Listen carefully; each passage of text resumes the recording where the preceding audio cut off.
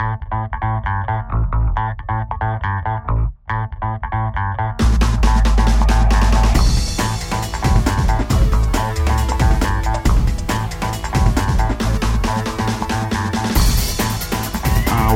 again to another segment of the American Bankruptcy Institute podcast. My name is Jack Williams. I'm the American Bankruptcy Institute Scholar in Residence, and with me I have a very special guest and a great friend, Grant Stein, the president of the Association of Insolvency and Restructuring Advisors, the AIRA, and a partner in the law firm of Alston and Bird in Atlanta, Georgia. Grant, welcome. Thank you, Jack. Looking forward to it. How are you doing today? Doing well. I hope you're having a good day in this summer heat that we have. Thank you very much. I understand. I'd like to talk a little bit about the AIRA. Tell us about the organization. The organization, actually its evolution has been quite impressive. It began as the Association of Insolvency Accountants, the AIA, about 20-some years ago, and it has grown from, as many organizations do, a small organization with a single seat, if you will, into a broad-based national organization that has gone beyond insolvency accounting issues, reflected by its name change. The Association of Insolvency and Restructuring Advisors has broadened its base to have accountants, lawyers, turnaround professionals, crisis managers, people on the financing side of it, bankers, you name it. We've got someone that works in the insolvency area in some way involved with us. The forensic accountants, the trustees, and on and on and on. And that's, at least for me, has always been the draw of the organization. While I love practicing law, always have, and find it very enjoyable, learning about the other disciplines and seeing how all the disciplines work together to achieve a result, that's what the AIRA has always offered to me as one of its great allures, if you will. Grant, it sounds like it really is a kind of a reflection of bankruptcy itself, almost a cross-disciplinary practice in itself, and it's reflected in the cross-disciplinary nature of your organization. Well, it is, and yet at the same time, with the two certifications that we have, the CIRA and the CDBV, the CIRA being the Certified Insolvency and Restructuring Advisor, and the CDV, the Certified Distressed Business Valuation, it still has a very focused, emphasis in the financial areas, in the work that you do from the financial side of the insolvency practice. So I may be overbroad when I start talking about what we do. We have a broad membership, and we look at all the different parts of the discipline, and yet, when you get right down to it, the CIRA and the CDBV are probably what separates us from all the other organizations. The level of training, the intensity of the training, and having that certification indicating that you've worked hard and taken a test at the end of the time. I believe, without putting you on the spot, that you've had the occasion to teach one or two of those classes over the years. So I have, most definitely. I actually have been on the receiving side of those classes, and it is a very rigorous certification program. And it's interesting because it does make the AIRA unique in that you certainly are a professional organization that cuts across many of the disciplines and sub-disciplines in bankruptcy, and an educational and kind of fellowship association as well. But there's a authenticating or certification component to the program as well. And you've noted that it's important. Do you see those programs growing in the future, both the CIRA and the CDBV? Absolutely. There's tremendous demand for both. In terms of CIRAs, we're right about to give our 1100th certificate in the CIRA program, and the CDBVs were getting a lot of activity in the area. Excellent program. And, the ability to come in and value businesses that are in distress and learn how to do it the right way, and learn how to present that properly in a contested or adversarial forum, if you will, which is not all the CDB is about, because not everything that's done by an expert has to be in an adversarial forum. I mean, part of what our goal is in insolvency and restructuring is reaching agreement as opposed to ending up in court and letting the judge decide. But where I'm going with that is that's always been an area that I've had tremendous interest in, just from a personal standpoint. I started back in the mid-'70s with my finance professors back at Emory doing independent research on valuation, and that's what took me over to the law library, of all places, at Emory when I was in business school. And all the cases on valuation were all the old bankruptcy cases, like Consolidated Rock Products and others. And the principles that are reflected in those cases, those principles have expanded over time, obviously. There's a lot more sophistication, but the valuation area is kind of what took me into the practice of bankruptcy law. And it's an area that I speak on regularly and find fascinating. And I know, Jack, because I have reviewed one, at least, of the two articles you've written in the area. It's an area that you have an interest in, too, all of which takes us back to the CDBV. It is a jump start, if you will, for anyone that is interested in working in the area to really hone those skills and understand the nuances of valuation of distressed businesses as opposed to healthy businesses, and there are a lot of differences. Yeah, that's another great point for our listeners. The CIRA, or the CIRA, is the Certified Insolvency and Restructuring Advisor certification that comes after a number of years of experience, practical experience, a peer review of qualifications, and a 3-day program with exhaustive examination times 3. There are 3 parts to the CIRA, so ultimately you're looking at about 3 examinations and 9 days of very detailed and intense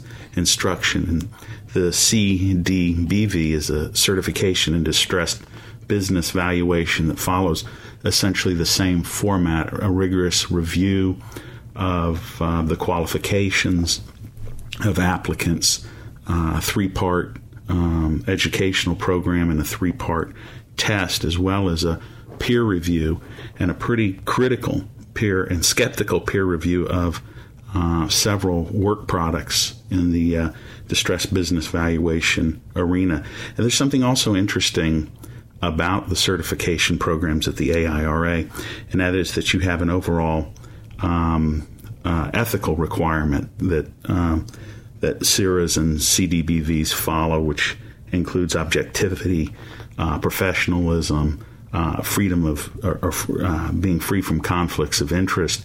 And I would take it that the ethical dimension of these certification programs are important to the organization as well. Do you agree? Oh, absolutely. Ethics is important in everything we do professionally, obviously everything we do personally. We see that all the time in the courtroom, if you will, as bankruptcy lawyers. And going back to the valuation area, the last panel that I did at the national seminar with Judge Clark, for example, was one of the speakers, was reflective when you looked at the cases like Iridium, like Mirant, that talked about valuation and the expert testimony received, that the duty of the expert to call it like they see it, play it right down the middle, not to be an advocate, but to be an expert. And I look at that from an ethical perspective, that You're hired to do an analysis and support your analysis. You're not hired to reach a specific conclusion for a specific side. If you do, great. Then they'll call you as their witness. But you have to show it enhances the quality of your work and your work on the witness stand if you play it clean. And so you've touched on an area that I feel is extremely important and take very seriously, and so do all the judges that hear these cases. Yeah, Grant, you have a unique role. You're the first practicing attorney that will serve as president of the AIRA. What are you going to bring to the organization as president that might be a little different from your perspective? Great respect for the history and tradition in the organization of being a financial person's organization. As I indicated earlier, that is what led me to the organization. And yet, one of the reasons that they've gotten me involved and kept me around is because we have focused on expanding the scope of the organization. What do I mean by that? What I mean is not just accountants, but we've got fraud examiners, we've got people on the lending side, we've got folks on the legal side, we've got folks on the investment banking side. The board, which is reflective of the membership, is extraordinarily diverse in terms of the different disciplines that we work in.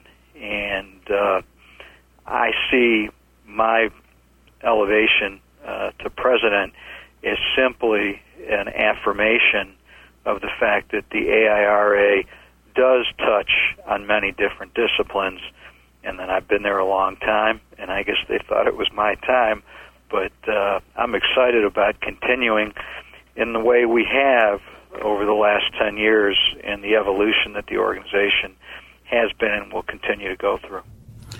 Well, have you thought through any goals for the organization at this particular time? I have, and the primary goals, that I have for the organization is taking what I've always considered to be some of the very best educational programs. The annual seminar we do, the plan of reorganization seminars that we do, the evaluation programs that we do, such as ValCon, the Shanghai Conference, they do it and have always done it at a very, very high level.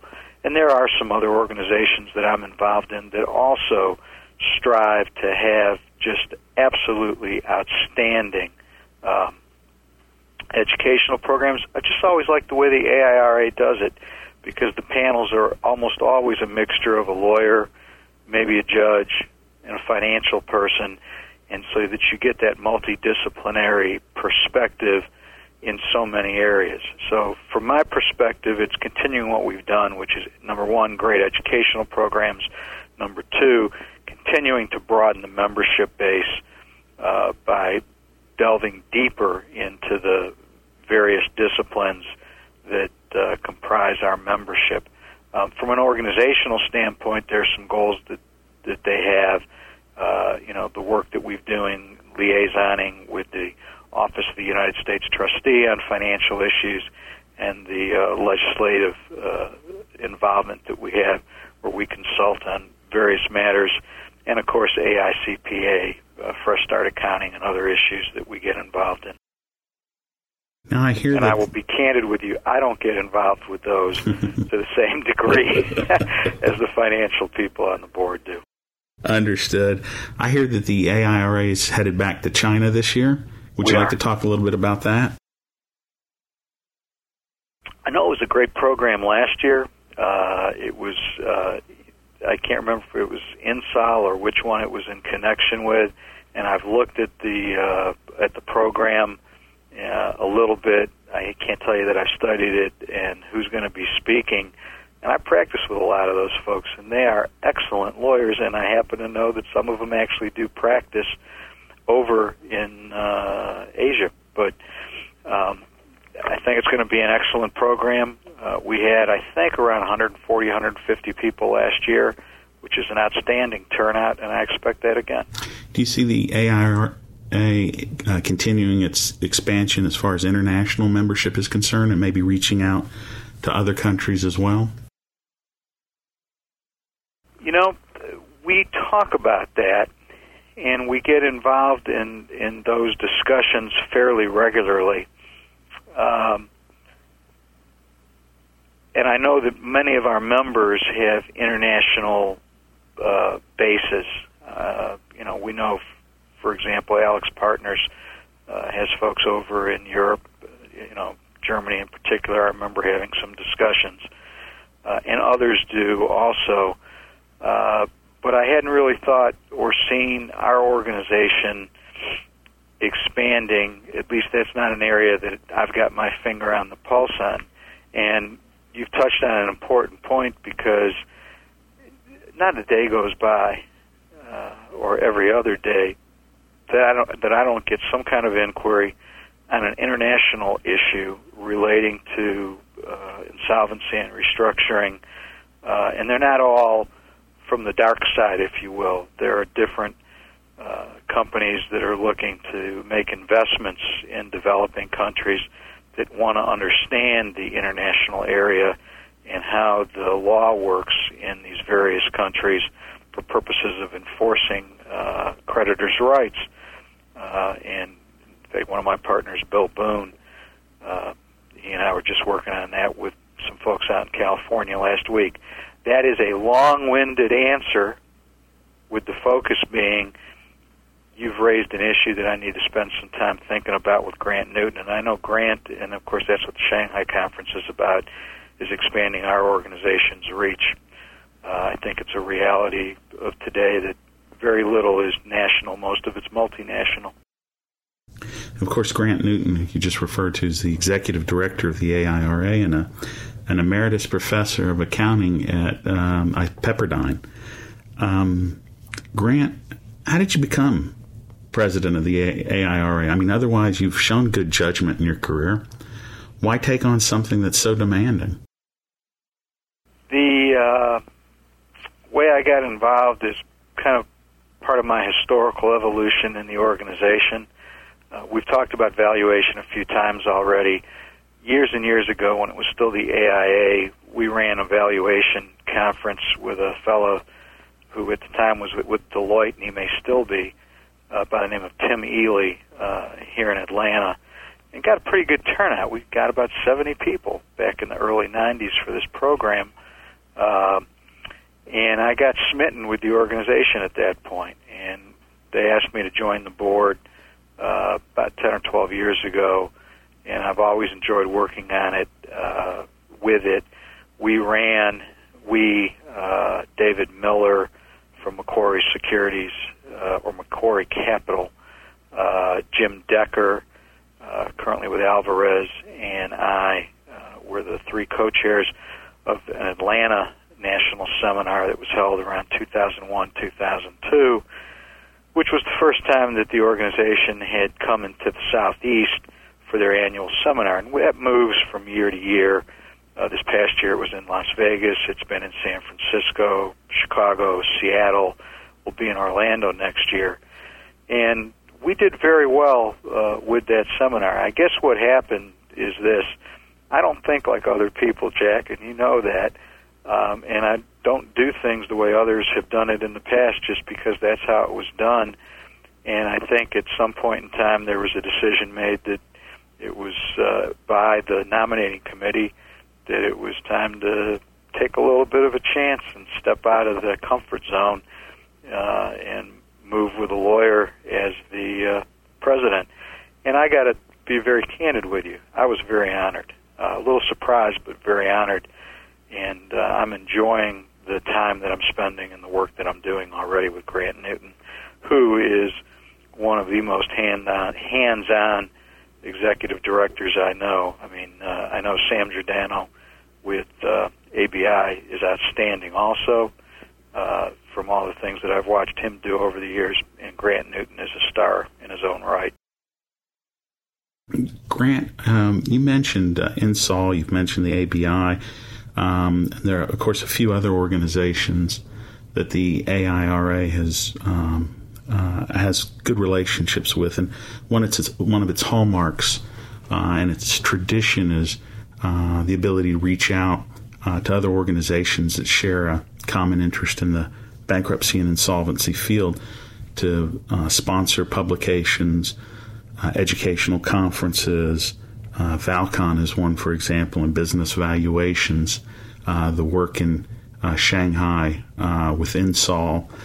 Do you see a commitment on a going forward basis to those type of joint or multi-sponsored programs?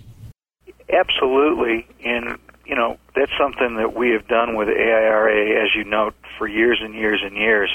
For example, when the new bankruptcy law came out back in 2005, we worked on several AIRA members. I believe you were involved in that. I was, and some others worked on a book about the new law that was handled and distributed by the AICPA for its membership. With the National Conference of Bankruptcy Judges, the AIRA has been the quarterback, if you will, of the dessert reception on the opening evening for years and years and years, which has just been a tremendous success, where all different sponsors come together under the AIRA as an umbrella to sponsor that very, very nice social event. And then we have, of course, our breakfast that we do every year at the NCBJ on Friday, and those panels at 7:30 in the morning, breakfast on Friday, are always outstanding and reflect, as we've been discussing, the breadth of the reach of the organization. The University of Texas and ABI are co-sponsors with AIRA in Valcon this coming year. We're very pleased to have ABI getting involved in that with us, and that's been a great program. I think we'll be back in Las Vegas this year. We had been in Florida last year, and it's an example of that type of cooperation. And of course, TMA, we've done joint programs with them. So the point that you make, and it's really nice that all these different organizations with all their various focuses, we think of ours as a very special niche in the restructuring area, are able to work together so successfully. Grant, we often get a lot of young folks just starting out in our profession that listen to the podcast. And what kind of advice would you have for them in regard to getting started in the AIRA and maybe moving up in leadership? Well, I'm going to come at that from two perspectives. The first perspective is we've talked about the CIRA, we've talked about the CDBV, and those two certifications are not easy to attain. They take a lot of hard work, just like the same hard work that it takes to get through college and get through law school or business school or graduate school, whatever. But those are investments that you're making in yourself and your ability. So for a young person to be sure to take the time to make those investments, and those investments don't stop after you're 30. They don't stop after you're 50. We have folks in their 40s and 50s getting the CIRA and CDBV. So the first point is take the time to make the investment. And then the second within our organization is for a young person coming up, reach out. People sometimes won't ask you because they don't know you, but if you show an interest and you show a willingness to assume responsibility, you'll be given responsibility. And make sure that you make that little extra effort to find someone, be it in membership or whatever area it is, to get you involved and get you some exposure. I'll be very candid with you. I consider that one of my responsibilities. That's a responsibility I have here at the law firm. It's a responsibility I have in other organizations, and that is a key responsibility and goal that we have, to make sure that the next generation has the opportunity to move up here at the AIRA.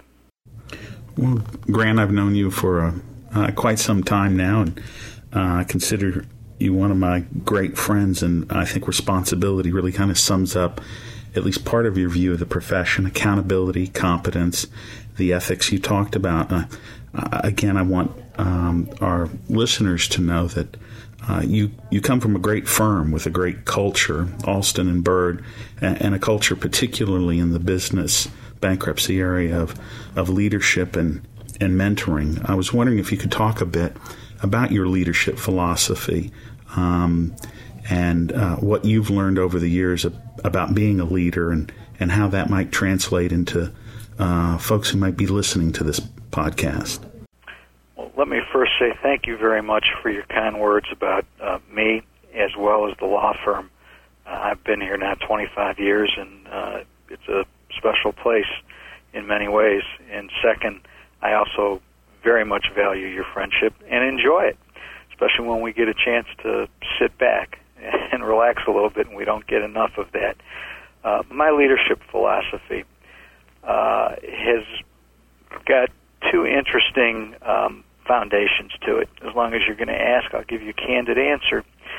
The first part of it is that when my children were coming up, I coached their little league teams and their softball teams for years and years, not always as the head coach, but often as the head coach.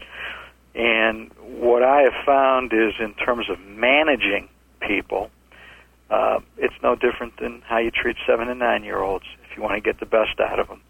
And that is to find ways to be positive and to nurture people's strengths and figure out how to work on whatever weaknesses they have, but never forgetting how to take advantage of what their strengths are and giving them an opportunity to contribute. Second area that I learned a tremendous amount was from a fellow by the name of Stu Aaron. And Stu was the president at my synagogue when I served on the board for many years, and while I served as counsel at the synagogue. And he had one of the most outstanding consensus-driven management or leadership styles that I've ever seen. And the leadership depends on the organization being led.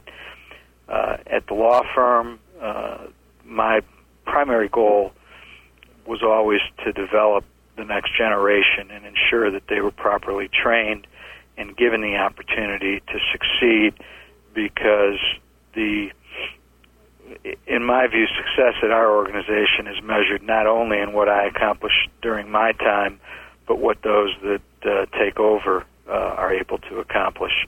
So we have to let the youngsters grow.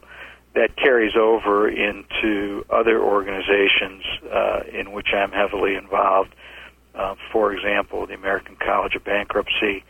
I am a firm believer that it's important to find opportunities for the younger and newer, not to say that the old people should be put out to pasture, but find ways to get people involved and give them a chance to shine, and that is a good thing to do. But primarily from a leadership standpoint in organizations, it's listening, letting people express their views, not stifling views. I'm a very decentralized manager. I'm a great believer in the fact that everybody should have the right to be heard. There will be a consensus that develops. That consensus may not be what I always think should happen. More often than not it is, but I don't have to micromanage, nor do I have to control or dominate. Let the judgment of the people that are involved shine through by having open and candid discussion. And one of the hardest things to do, and I'm not sure if you've run across this, is to ensure that that happens. And I look at that as one of my major obligations from a leadership standpoint, because not everybody agrees all the time, and you need to make sure that those disagreements are handled in a civil way and that people feel like they've been given due process, even if you end up not doing what they would like to see done. That's a long answer. But an important question. I've got another one that's, I think, related to it, and that's, what do you think the biggest challenge is facing those who practice in this field? And here I don't mean from a substantive perspective. As you know, I teach law students to become lawyers, and hopefully if I can influence them, they leave my classroom with a love of the law and the importance that a lawyer plays in society, and in their community, whether they ever practice law once they leave law school. And oftentimes I get tough questions about, well, the law seems to be very challenging. It's a passionate profession. It can eat up all of my personal time. How do you juggle the demands of a practice of law, or accounting, or banking, or many of the other professions that are represented in the AIRA, with a personal life, a family life, a social life, when everything is moving at commercial rates with a great speed? Any words of wisdom on that constant struggle? One of the great things about this law firm is the history that it brings to bear. And the law firm had as one of its great partners years ago a fellow by the name of Alex Gaines. And I didn't get to spend as much time with or know Alex as much as I would have liked. But one of the stories told about him is he had a very simple view, and that was, first is your family, second is your church, third is the practice of law. And that's not to say that we're not fiduciaries and that we don't have fiduciary duties to the client, but I've always thought that was right, what he said. And that, when you have a family and you have a wife and you have kids, you only get one shot at that. Kids only grow up once, and that should be your priority. After that, business will take care of itself. And, of course, if you're churchgoer, which is part of the Southern ethos, or synagogue goer, as I am, or whatever degree of involvement you have there, that's worthwhile too. It's very much part of what we do here in the Southeast, although I was like that where I grew up in the Midwest too. Having said that, you find your balance by forcing yourself to have balance, and there is time to do it all if you make sure that your priorities are kept in order. I remember what a great advent it was when we finally got computers, because that meant I could come home, have dinner, spend time with the kids, and then after they went to bed, I could start working again if I needed to. The computer made that a lot easier to be able to do, as opposed to just staying at the office nonstop and not being home for dinner with the family. And, of course, our commutes in Atlanta make it where that's very easy to do. We don't have multi-hour commutes. I don't have, I think, more to say in response to that question, but you're free to probe a little further if you want. Oh, that's fine. Let's say, God willing, 2 years from now, Grant, you and I will sit down and we'll look back over your tenure as president, and if I ask you whether it has been a success or not, what objective measures or metrics could you offer up right now? What are the ways in which we should judge you 2 years from now as president of the AIRA? You have to put everything in perspective, okay? Alan Holtz did a great job for his 2 years as president, and I am lucky to take over the organization at a time when it's strong, it's well run. Grant Newton, as executive director, is very active and on top of things. We're engaging in new endeavors, Shanghai being an example. Membership is strong, and the economy is going through economic dislocation at an incredible, or to an incredible degree, which is what our membership is all about, is dealing in that environment. So, to be honest with you, there's no way that 2 years from now things will be as good as they are right now when I take it over. But what metrics would be appropriate to look at? To look at the number of CIRAs, the number of CDBVs, the people that continue to invest in themselves and allow us as an organization to assist them in meeting their educational and practice goals. And then how we're doing with our annual conferences. Is the attendance continuing, to trend upward? And as the quality of the educational programs, has it maintained the very high level and the level of innovation that is reflected in what we do? I mean, you were involved. You were one of the keynote speakers in Las Vegas. We had a small business track, and then we had a larger track, including keynote speakers that spoke on various aspects of the economy and the restructuring business. What a great job those folks did, and those are the type of things you want to make sure continue to be encouraged, and I think will be encouraged based on who's going to be involved, as I understand it, in the next conference down in Florida. Well, Grant, that answer. That was a great job. Let's talk a little bit about yourself. Where are you from?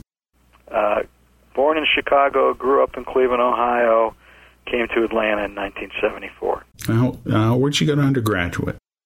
Emory. And law? University of Georgia. And upon graduation, did you start with Alston & Bird or its predecessor?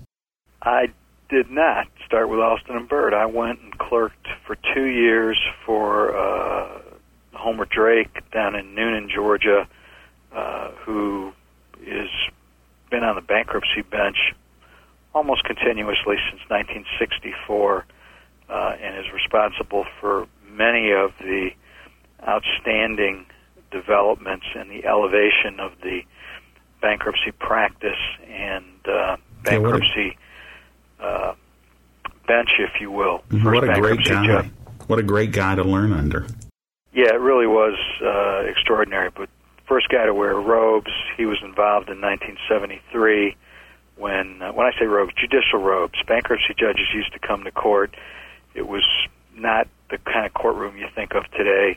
They used to come to court in business suit, which was fine, but that got changed. Bankruptcy judges used to be known as referees. They were changed to be recognized to be bankruptcy judges in 1973. Judge Drake was involved in those rules. He was involved actively in the legislation that led to, and the compromises between the so-called Judges Bill and the National Bankruptcy Commission that led to passage of the 1978 Bankruptcy Reform Act, which is what most of us, and that's what I learned when I was in law school, have practiced under the last 25 plus years. He was great. So I clerked for Judge Drake for 2 years before coming to the law firm, and have been at the law firm ever since. All right. Well, Grant Stein, president of the AIRA, thank you so much for visiting with us today. This is Jack Williams, the ABI's resident scholar, and thank you all for listening.